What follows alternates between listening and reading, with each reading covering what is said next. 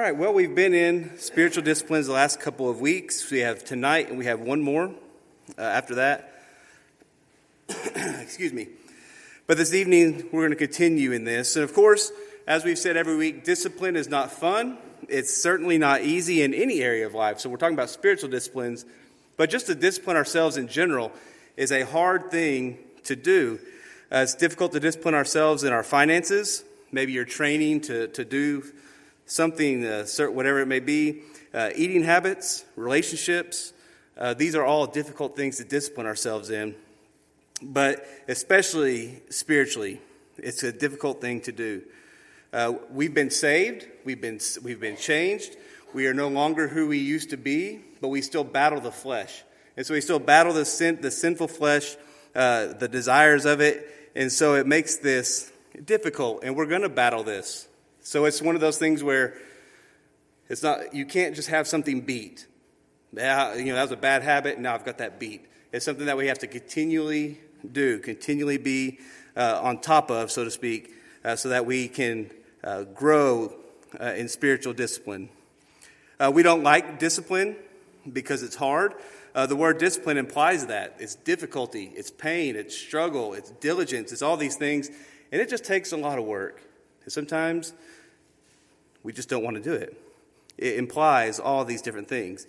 And so it's a battle that the Apostle Paul, he knew very well. And this verse has been on your handout every week. And so it will be on there again this week as well. Kind of the verse that we've been looking at. 1 Corinthians 9, 25 through 27. It says, "Every athlete exercises self-control in all things. They do it to receive a perishable wreath, but we an imperishable. So I do not run aimlessly. I do not box as one beating the air, but I discipline my body and keep it under control, lest after preaching to others, I myself should be disqualified." So last time, we looked at spiritual discipline of Bible reading and study and how important that it is. If we desire to live a life that brings honor and glory to God, it begins with consistently being in His Word. And even at times when we don't feel like it, there may be times, there are times that you just don't feel like doing it. We need to do this anyways. That's part of being disciplined. And this evening, we're going to move on and begin discussing the spiritual discipline of prayer. Bible study and prayer are both equally important spiritual disciplines. They're the lifeblood of our relationship with the Lord, as it is the mechanism for communication. We read God's Word, He speaks to us. And when we pray, we're speaking to the Lord. I chose Bible study and reading to study first because that is what informs us out of our prayer as how we ought to pray. So we don't know what to pray. We don't know how to pray if we're not spending time in God's Word. So it kind of informs our soul, our heart, how to pray and how we're to pray and how we are to approach God. If we don't ever read His Word, we don't know that. And so it's important for us to do that. And so these are two very, very important things. As part of communicating with the Lord, is how He speaks to us, is how we speak and approach Him as well. It is God's will for our lives that we would be people who pray. And in this passage we're going to look at this evening, it speaks of being persistent in prayer. Not praying one time and be like, well, it didn't happen, so I'm done. And so it's talking about being persistent in prayer. And so that is what we'll be looking at this evening. If you've ever tried to be consistent and persistent in prayer, you know that it's not easy. I've heard our pastor say many times before that if you wait to feel like praying, you never will. Because prayer is work. It takes work. It takes diligence. It takes effort. It takes consistency.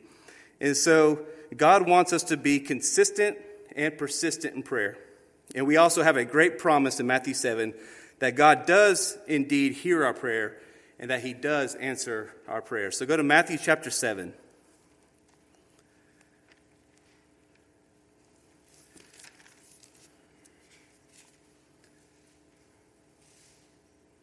Matthew chapter 7 and verse 7. It says, "Ask, it will be given to you. Seek, and you will find. Knock, and it will be opened to you. For everyone who asks receives, and the one who seeks finds, and the one who knocks it will be opened. Or which one of you, if his sons ask him for bread, will give him a stone? Or if he asks you for a fish, will give him a serpent?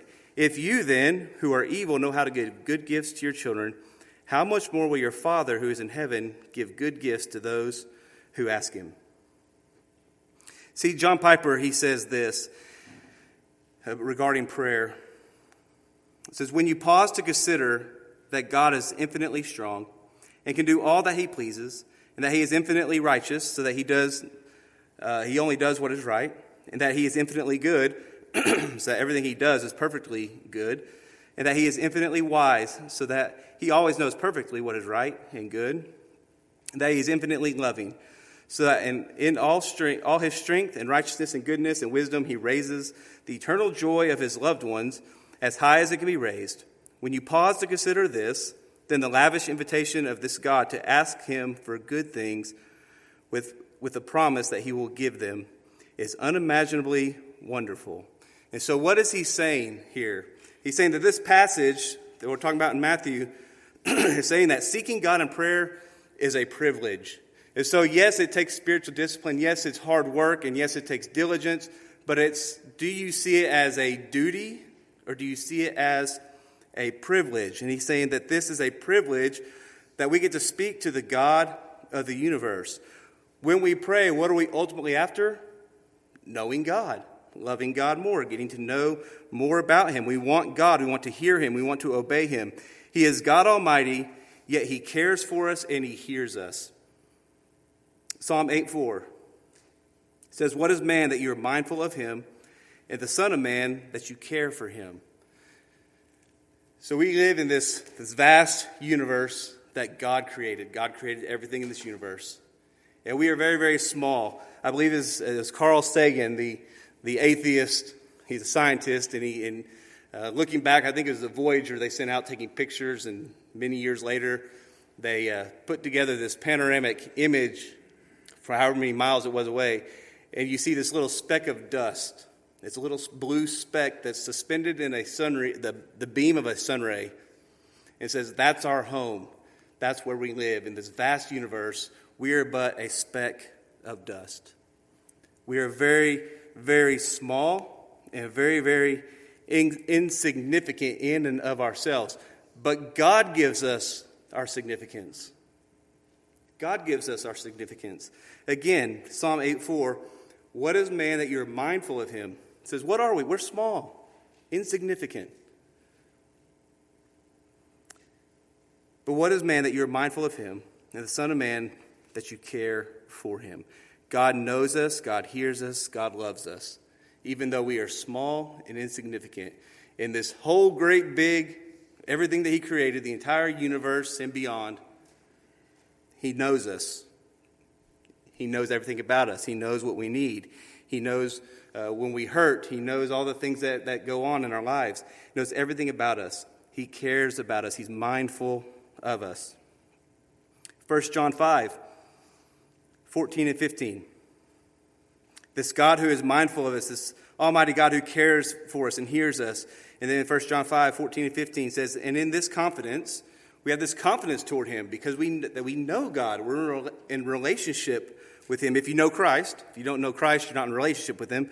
But those of us who know him, we have this confidence that we have toward him, that if we ask anything according to his will, he hears us. And if we know that he hears us, and whatever we ask, we know that we have the request that we have asked of him. And so one thing that qualifies it is according to his will. Praying according to his will. And we'll talk about that here in just a second. James 4:2 and 3. It reminds us that you do not have because you do not ask. That's pretty simple, isn't it? You do not have because you do not ask. And then it goes on in verse 3, and it says, when you do ask, you do not receive because you ask wrongly and spend it on your passions. And so when we are praying according to God's will, is not praying for everything that you have, all the desires of your heart. We're praying according to God's will. If we pray for those things, we will receive those. Oftentimes we pray for things, we say, why is God not answering this? Well, that's not God's will. We're spending it on other things. And so it's important for us to realize that. When we pray according to God's will, we have what we ask. So you may ask, well, what is God's will? Well, hold your place there in Matthew and go to 1 Thessalonians chapter 4.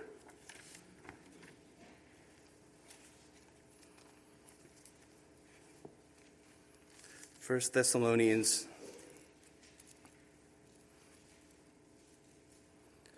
chapter 4.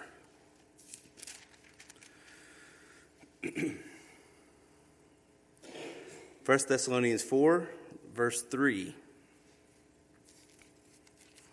And we'll read the first part of verse 3. And I like this. When God's word says this, for this is the will of God, that's how this starts. For this is the will of God, your sanctification. So what is God's will for your life? That you be sanctified, that you be conformed into the image of his Son. That is his ultimate goal and will for your life. So we're talking about the general will of God. This is God's will for all believers. Now, he may have an individual specific will for your life, which you will find as you seek him. But God's general will for every believer's life is that they would be sanctified, that they would be conformed to the image of his Son, according to Romans chapter 8. That is God's will for your life. Go to 1 Thessalonians 5, one chapter over. So we're talking about praying according to God's will. Well, one of those things, again, is your sanctification, that you would grow in the image, as you grow in the image of Christ. And then 1 Thessalonians chapter 5, verses 16 through 18. When it says, rejoice always, pray without ceasing, give thanks in all circumstances, for this is the will of Christ. This is the will of God in Christ Jesus for you. So what is God's will for your life, generally speaking? That you would grow into the image of Jesus Christ, that you would rejoice always, you'd be a rejoicing person, pray without ceasing, and giving thanks in all circumstances. It says, Christian, this is God's will for your life. Those are the things we are to seek. Those are the things that we can pray for. When we pray for those things that would bring honor and glory to Jesus Christ, when we pray for those things that would have eternal value, he says you will have those. God will give you those because those are according to his will. So as we walk with the Lord, so we have this general will, and as we walk with the Lord and spend time with him in his word and in prayer, we begin to understand more of what God's will for our life is. He's gifted you differently. God may have you're in a whole different. You're in a different family. You work at all different places. We come from all different backgrounds. You have influence that I don't have, and vice versa. We all know different people, and God, his will for you, he has a specific will and plan for your life. But we can't really know that without seeking the general will first. This is God's will for my life: is that I would grow, that I would grow in the image of Jesus Christ, and that I would be a person who rejoices, a person who prays, and gives thanks in all circumstances. And as I do that, and as I seek the Lord in prayer and in his word, we'll begin to understand what his will for your life is. And he'll begin to lead, guide, and direct you. He can't do that if we don't spend time in his word and we don't spend time in prayer. He will not lead you to where you're supposed to be. And so it's important for us to understand the will of God and knowing what that is. So knowing that God hears us and that we desire to know his will, how are we to pray? And so go back to Matthew chapter 7. Go back to Matthew chapter 7, verses 7 and 8.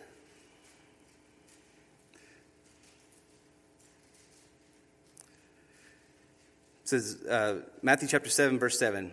Ask and it will be given to you. Seek and you will find. Knock and it will be opened to you. For everyone who asks receives, and the one who seeks finds, and the one who knocks it will be opened. So how is the first way that we are to pray? Persistently. It says keep doing this. Some examples are given in Luke. So go to Luke chapter 11. Luke chapter 11.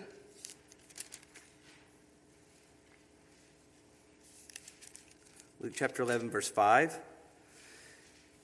This is about the friend who comes to your house at midnight that you're not happy about. So Luke chapter 11, verse 5. And he said to them, which of you who has a friend will go to him at midnight and say to him, friend, lend me 3 loaves, for a friend of mine has arrived on a journey, and I have nothing to set before him. And he will answer from within, do not bother me. The door is now shut, and my children are in bed. I cannot get up and give you anything. I tell you, though, he will not get up and give him anything because he is his friend. Yet because of his impudence or his persistence, he will rise and give him whatever he needs. And I tell you, ask and it will be given to you. Seek, you will find. Knock and it will be opened to you. For everyone who asks receives. The one who seeks finds. The one who knocks, it will be open. What father among you, if his son asks for a fish, will instead of a fish give him a serpent? If he asks for an egg, will give him a scorpion? If you then, who are evil, know how to give good gifts to your children, how much more will the heavenly Father give the Holy Spirit to those who ask him? And so we have this parable of the guy the friend who shows up at midnight. Says, hey, I had a friend who showed up. I have nothing to give him. And he's like, hey, I'm already in bed. The door's shut. Kids are in bed. I'm not going to give it to you. But because of his persistence, the friend gets up and gives him what he was asking for. Go to Luke chapter 18. This is when we have the parable of the persistent widow. The persistent widow in Luke chapter 18.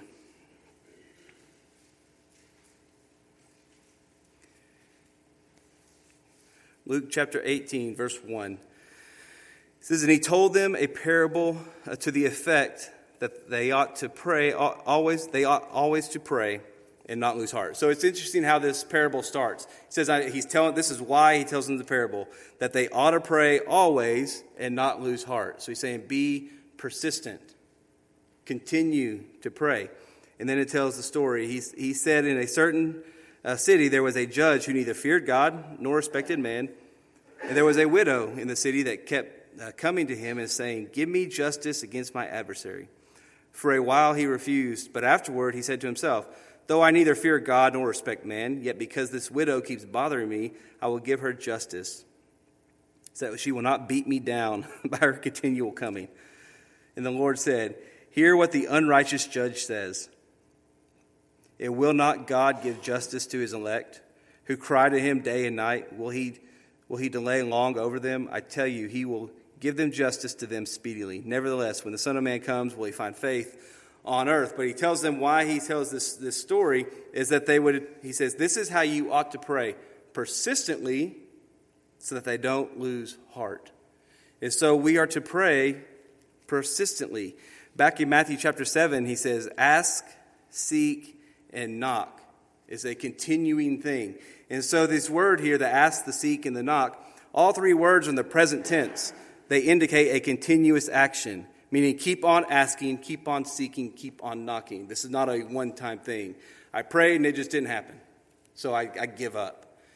It says, no, keep on asking, keep on seeking, keep on knocking. And then in verse 8, for everyone who asks receives, and the one who seeks finds, and to the one who knocks it will be opened. And so in the same way, we have these 3 words, ask, seek, and knock, that is a continuous action. All 3 commands are also accompanied by this response from God. His people receive, his people find, and they have the door opened to them. God rewards persistence. Persistence in prayer, again, according to God's will, as we talked about just before this. I read a quote this week, or I guess I read it again this week, but it says, and I think it's great, it says, what we need in our churches today is not a declaration of independence. What we need is a declaration of dependence. And so, yes, we as Americans, we have the Declaration of Independence. It's a great, one of our founding documents. It's a great document. But when it comes to living our lives to bring honor and glory to Jesus Christ, we have to declare our dependence on him. We are not independent. We are completely and totally dependent on God. And so we need a declaration of dependence. And so talking about asking, we should ask persistently. Remember 1 Thessalonians 5:17, we read a minute ago. It commands us to pray continuously. It says this is God's will for your life. So we are to ask persistently. The second thing we see in verses 9 through 11 is that we should ask expectantly. So verse 9. chapter 7, verse 9. Which one of you, if his son asks for bread, will give him a stone? Or if he asks for a fish, will give him a serpent? If you then, who are evil, know how to give good gifts to your children, how much more will your Father who is in heaven give good things to those who ask him? So how many of you who have kids or had kids enjoys giving them gifts? I do. Usually it's hard. You want to do more. It's a hard thing to do. It's something that not that I'm not a real thoughtful person sometimes, so it may not have been a whole lot of thought put into it, but we like to give them things. And so when Jesus is speaking here, he says we should ask expectantly. Verse 9 through 11 makes 2 points. First says when you pray, you're praying to your Father. So what father or mother, even being evil, doesn't like to give good gifts to their children? So we need to recognize we are praying to our Father. Second, your Heavenly Father is so much better than any earthly father could ever be. And some of you in here had great fathers growing up, and some of you may not have. But we have a perfect Heavenly Father. He's a good Father. He's better than any father we could ever have. But he follows these 2 rhetorical questions. He has these the answers clearly are, nobody would do that. But which one of you, if your son asked for bread, would give him a stone? Well, of course not. Nobody would do that. Or if he asked for fish, would give him a serpent? Yeah, give him a snake, a venomous snake. He says nobody would do that. So we ask these questions, and he follows them up by telling us about our Heavenly Father. He says, and how good our Heavenly Father is. He says even sinful earthly fathers can give good gifts to their children. If that is true, how much more will your Father in heaven give good things to those who ask him? So we ask these questions. And the answer clearly is, he's God. He can give us whatever he wants. He has abundant resources, unlimited, infinite resources. And God loves to bless his children, and he's honored by your persistence.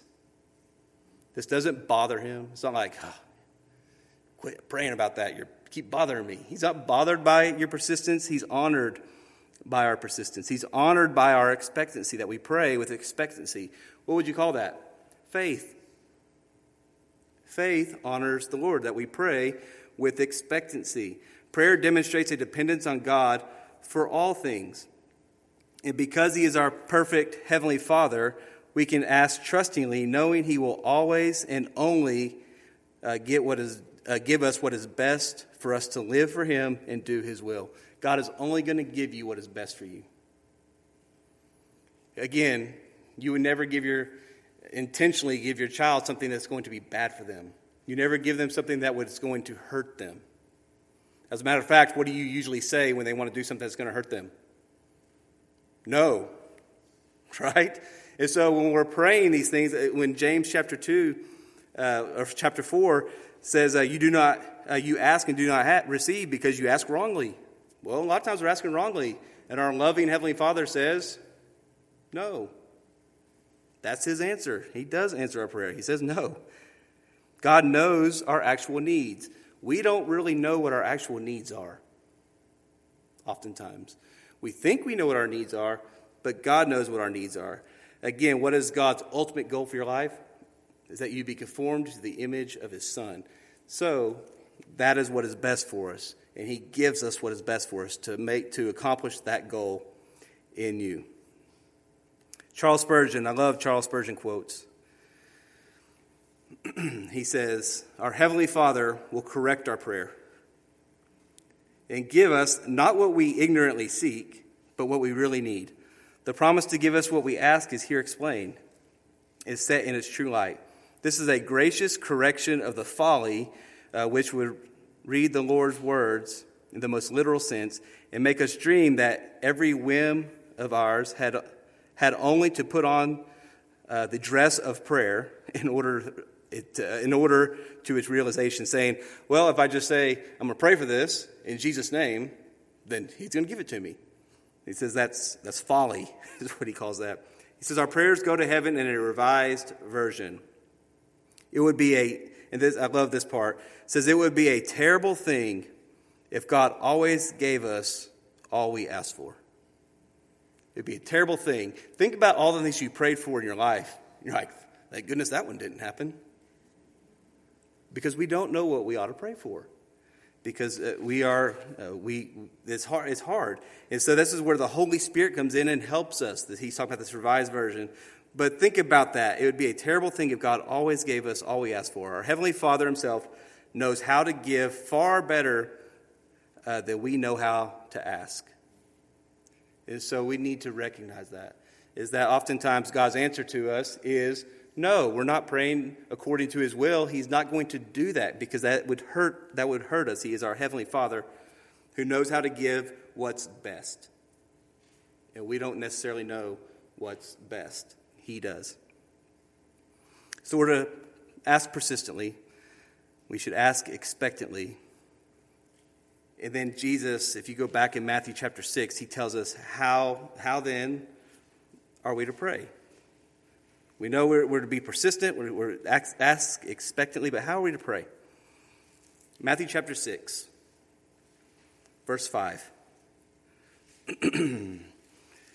There's probably a title here that says the Lord's Prayer, probably there, but really what it is it's a model prayer. It's a model prayer. But chapter 6, verse 5, says that when you pray, you must not be like the hypocrites, for they love to stand and pray in the synagogue and in the street corners, that they may be seen by others. Truly, I say to you, that they receive their reward. But when you pray, go into your room and shut the door. Pray to your Father who is in the secret, and your Father who sees in secret will reward you.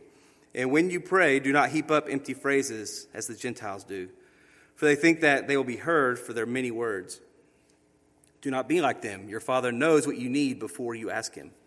Pray then like this: Our Father in heaven, hallowed be your name. Your kingdom come, your will be done on earth as it is in heaven. Give us this day our daily bread, and forgive us our debts as we have forgiven our debtors. And lead us not into temptation, but deliver us from evil. For if you forgive others their trespasses, your heavenly Father will also forgive you.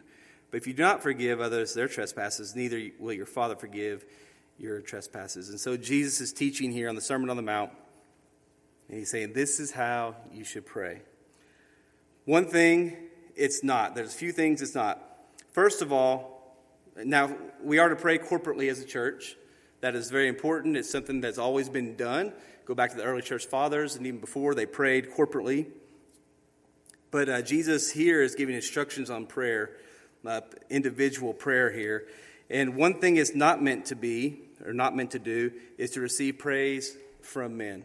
The Pharisees would stand on a corner and they'd pray these wonderful, flat, big words, flowery, this awesome prayer. And people would say, wow, look at them. He says that's their reward. And someone would say, wow, look at them. Prayer is not meant to receive praise from men. Jesus says to go into a room, shut the door, and pray to your Father who already knows your needs. He already knows your needs before you even ask him.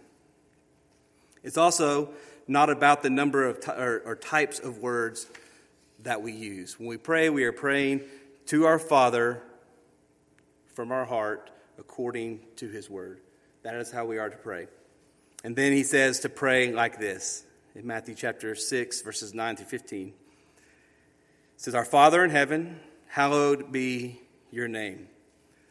Again, now this model prayer was not meant to be recited by memory. I know it's recited in a lot of different religions and things like that. It may be recited before a football game or here or there. And it was never meant to be that. It was never meant to be something that was just memorized and recited. There's nothing behind it. It's just words. It could actually be considered pagan because it's just reciting from memory. It was never meant to be that. It shows how we are to approach God in prayer. That's what this prayer shows. This model prayer. This is how you approach God. And so he says, Our Father in heaven, hallowed be your name. What do we address God as? Father. I actually had that question the other day. So who do we pray to? Are we praying to...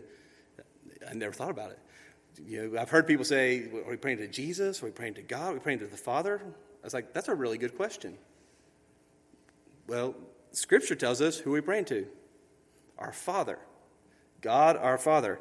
And so our Father in heaven, that is God. So we address him as Father. We address God as Father. A lot of people, they've gotten real laxed about things, and they'll call him, hey, Dad, and that's so disrespectful. He's our Father, but he's also Almighty God. And we need to approach him as such. So we address him as Father, whose name is to be hallowed or praised.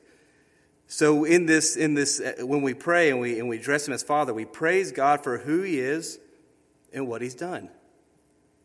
We praise him. That's a time of praising and thanksgiving for who he is and what he's done. The next thing in the prayer says, your kingdom come, your will be done. Your kingdom come refers to both God's spiritual reign in the lives of individuals and his future coming rule over all creation. All creation is under the curse of sin. And in the book of Romans, it says that it groans under this curse, and it's seeking and it's waiting to be delivered. So all creation groans under this curse. And one day, Christ is coming again. And one day, he's going to break that curse of sin, and he's going to set up and establish his kingdom. So when we pray, we desire God's will to be done in our lives, as well as looking forward to the day he returns in glory.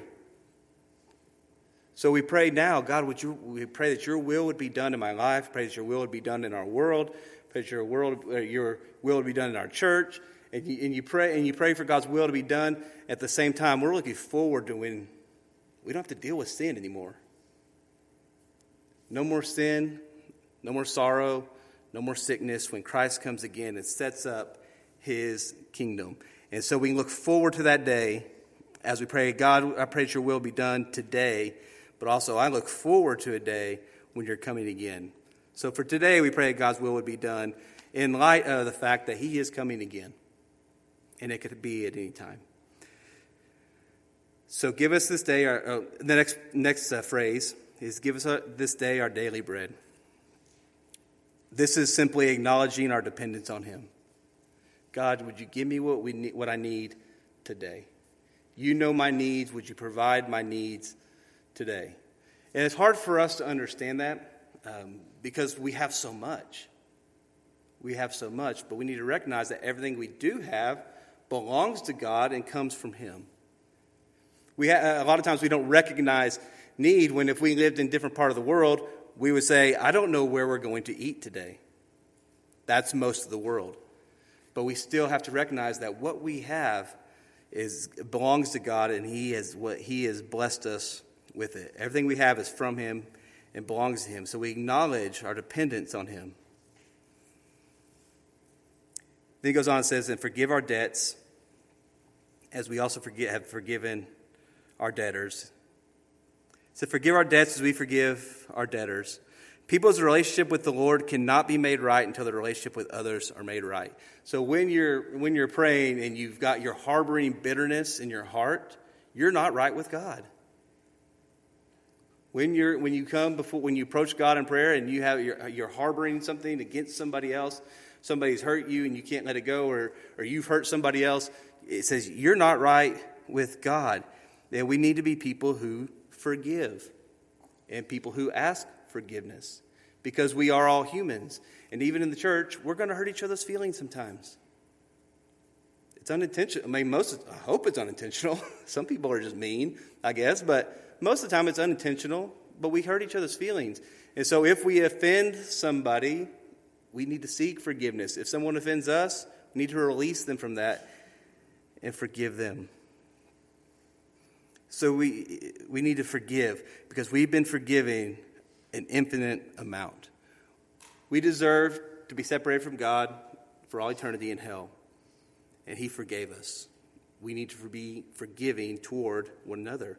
So relational forgiveness should be sought again and again. God has completely forgiven us, so we are to forgive others. One example is we see in 1 Peter chapter 3, verse 7. He's talking to husbands. It says, husbands, live with your wives in an understanding way, showing honor to the woman as the weaker vessel, since they are heirs with you of the grace of life, so that your prayers may not be hindered. So if I'm not honoring my wife, if I'm not respecting, living with her in an understanding way, what does it say about my prayer? It will be hindered. And so this relational aspect of prayer, it matters. And so when there's bitterness or there's a relational issue, we need to make that right. We need to make that right. And then he finally says, and lead us not into temptation, but deliver us from evil. Lead us not into temptation could also be translated trial or test. And these moments of testing frequently occur when believers are most vulnerable. Oftentimes, we need to recognize areas in our life where we're vulnerable. There are certain things there's certain boundaries we need to place in our lives to help protect us. We need to ask God for wisdom in that. Where am I weak? Where are the boundaries? And would you protect me from the evil one? Would you protect me? And so we pray for God's protection from the enemy, especially the source of all temptation, which he calls the evil one. Speaking of Satan. And so in this model prayer, we and I'll just read it one more time, and then we'll talk practical about how we do this. Verse 9. It says, pray then like this. Our Father in heaven, hallowed be your name. Your kingdom come, your will be done on earth as it is in heaven. Give us this day our daily bread, and forgive us our debts as we have forgiven our debtors. And lead us not into temptation, but deliver us from evil. So we have this model prayer. So again, not meant to be recited. It's meant to just to give us a model of how we approach God. We approach God, first of all, by recognizing who he is. That's where we start, is who he is. So some practical ways as we wrap up tonight, or start wrapping up tonight, some practical ways to develop this discipline. One thing is that prayer requires concentration and focus. And so I know a lot of times, some of you moms are at home with kids all day. It's hard to eliminate distractions. I mean, you could eliminate them, but we don't want to do that. But to eliminate the distractions and try to that's a hard thing to do. But prayer requires concentration and focus. And so we must discipline ourselves to put away distractions. And so even in our schedule, if there's a time that's quiet, or you make time to be quiet, whatever it is, but try to maintain some time that is quiet and free of distractions. What is probably the biggest distraction that we have? You probably got it on you right now. You've probably been looking at it. You've probably been checking scores of the game. You know, it's our phones, right? They're constantly going off. There's dings. You're at work. The email, it dings. I go, what? And there we go. We're out. And so there's things that we can do to put away these distractions. Teaching ourselves to concentrate is one of the reasons that we close our eyes. You realize you don't have to close your eyes to pray? If you're praying in your car, I'd recommend you don't close your eyes. But you can pray while you're driving your car. And then you'll be distracted when the guy cuts you off, and then you go from a spirit of prayer to a spirit of whatever. But you can pray. Yeah, you don't have. But that's one reason maybe it's good to close your eyes. You don't see what's happening around you. We need to focus on closing our ears and minds from many distractions around us. And again, most of it is the technological things, technology that we have. That's usually the hardest distraction to silence. But that's something that we can discipline ourselves to do. And then spending a few minutes just to quiet your mind and heart will help achieve better concentration and focus. And so it's just a matter of disciplining ourselves and trying to work on minimizing distractions at that time. And we all have them. I mean, a lot of distractions for me are just in my head. And we begin to think about other things or whatever. But trying to trying to come as we're coming before God and recognizing one thing that would help us is if we actually recognize that we're coming before God Almighty and to give our undivided attention.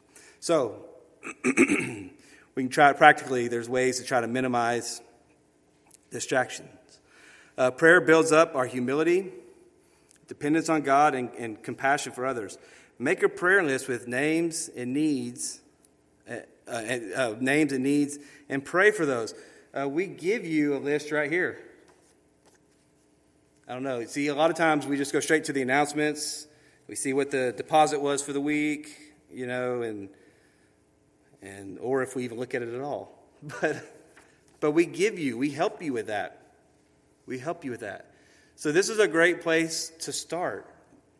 Like, I don't know how to pray or who to pray. Well, here you go. We've got a list. We have them by the doors every Sunday. They're actually there tonight. If you weren't here Sunday, you could pick one up. And so that's a great place to start, is in this bulletin. These are people of our church, people that are connected with our church that are in need of prayer, and you can pray for them. So that's one way. If you've struggled in prayer, you can start by praying simple, short prayers. When you don't know what to pray, you can pray a prayer from the Scriptures. Psalms, there's a lot of prayers in the Psalms. It's full of prayers of lament. When somebody's going through something really, really difficult, there's prayers of lament, there's prayers of repentance, there's prayers of praise, and they're all throughout Psalms, they're all throughout Scripture. But if you're struggling in prayer, that's one way to help you, is to pray. As you're reading Scripture, pray through what you're reading. Pray through what you're reading.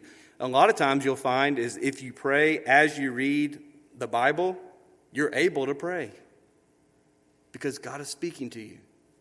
And so you can do those both together. There's one that I like in Romans chapter 15. Let's go to Romans chapter 15.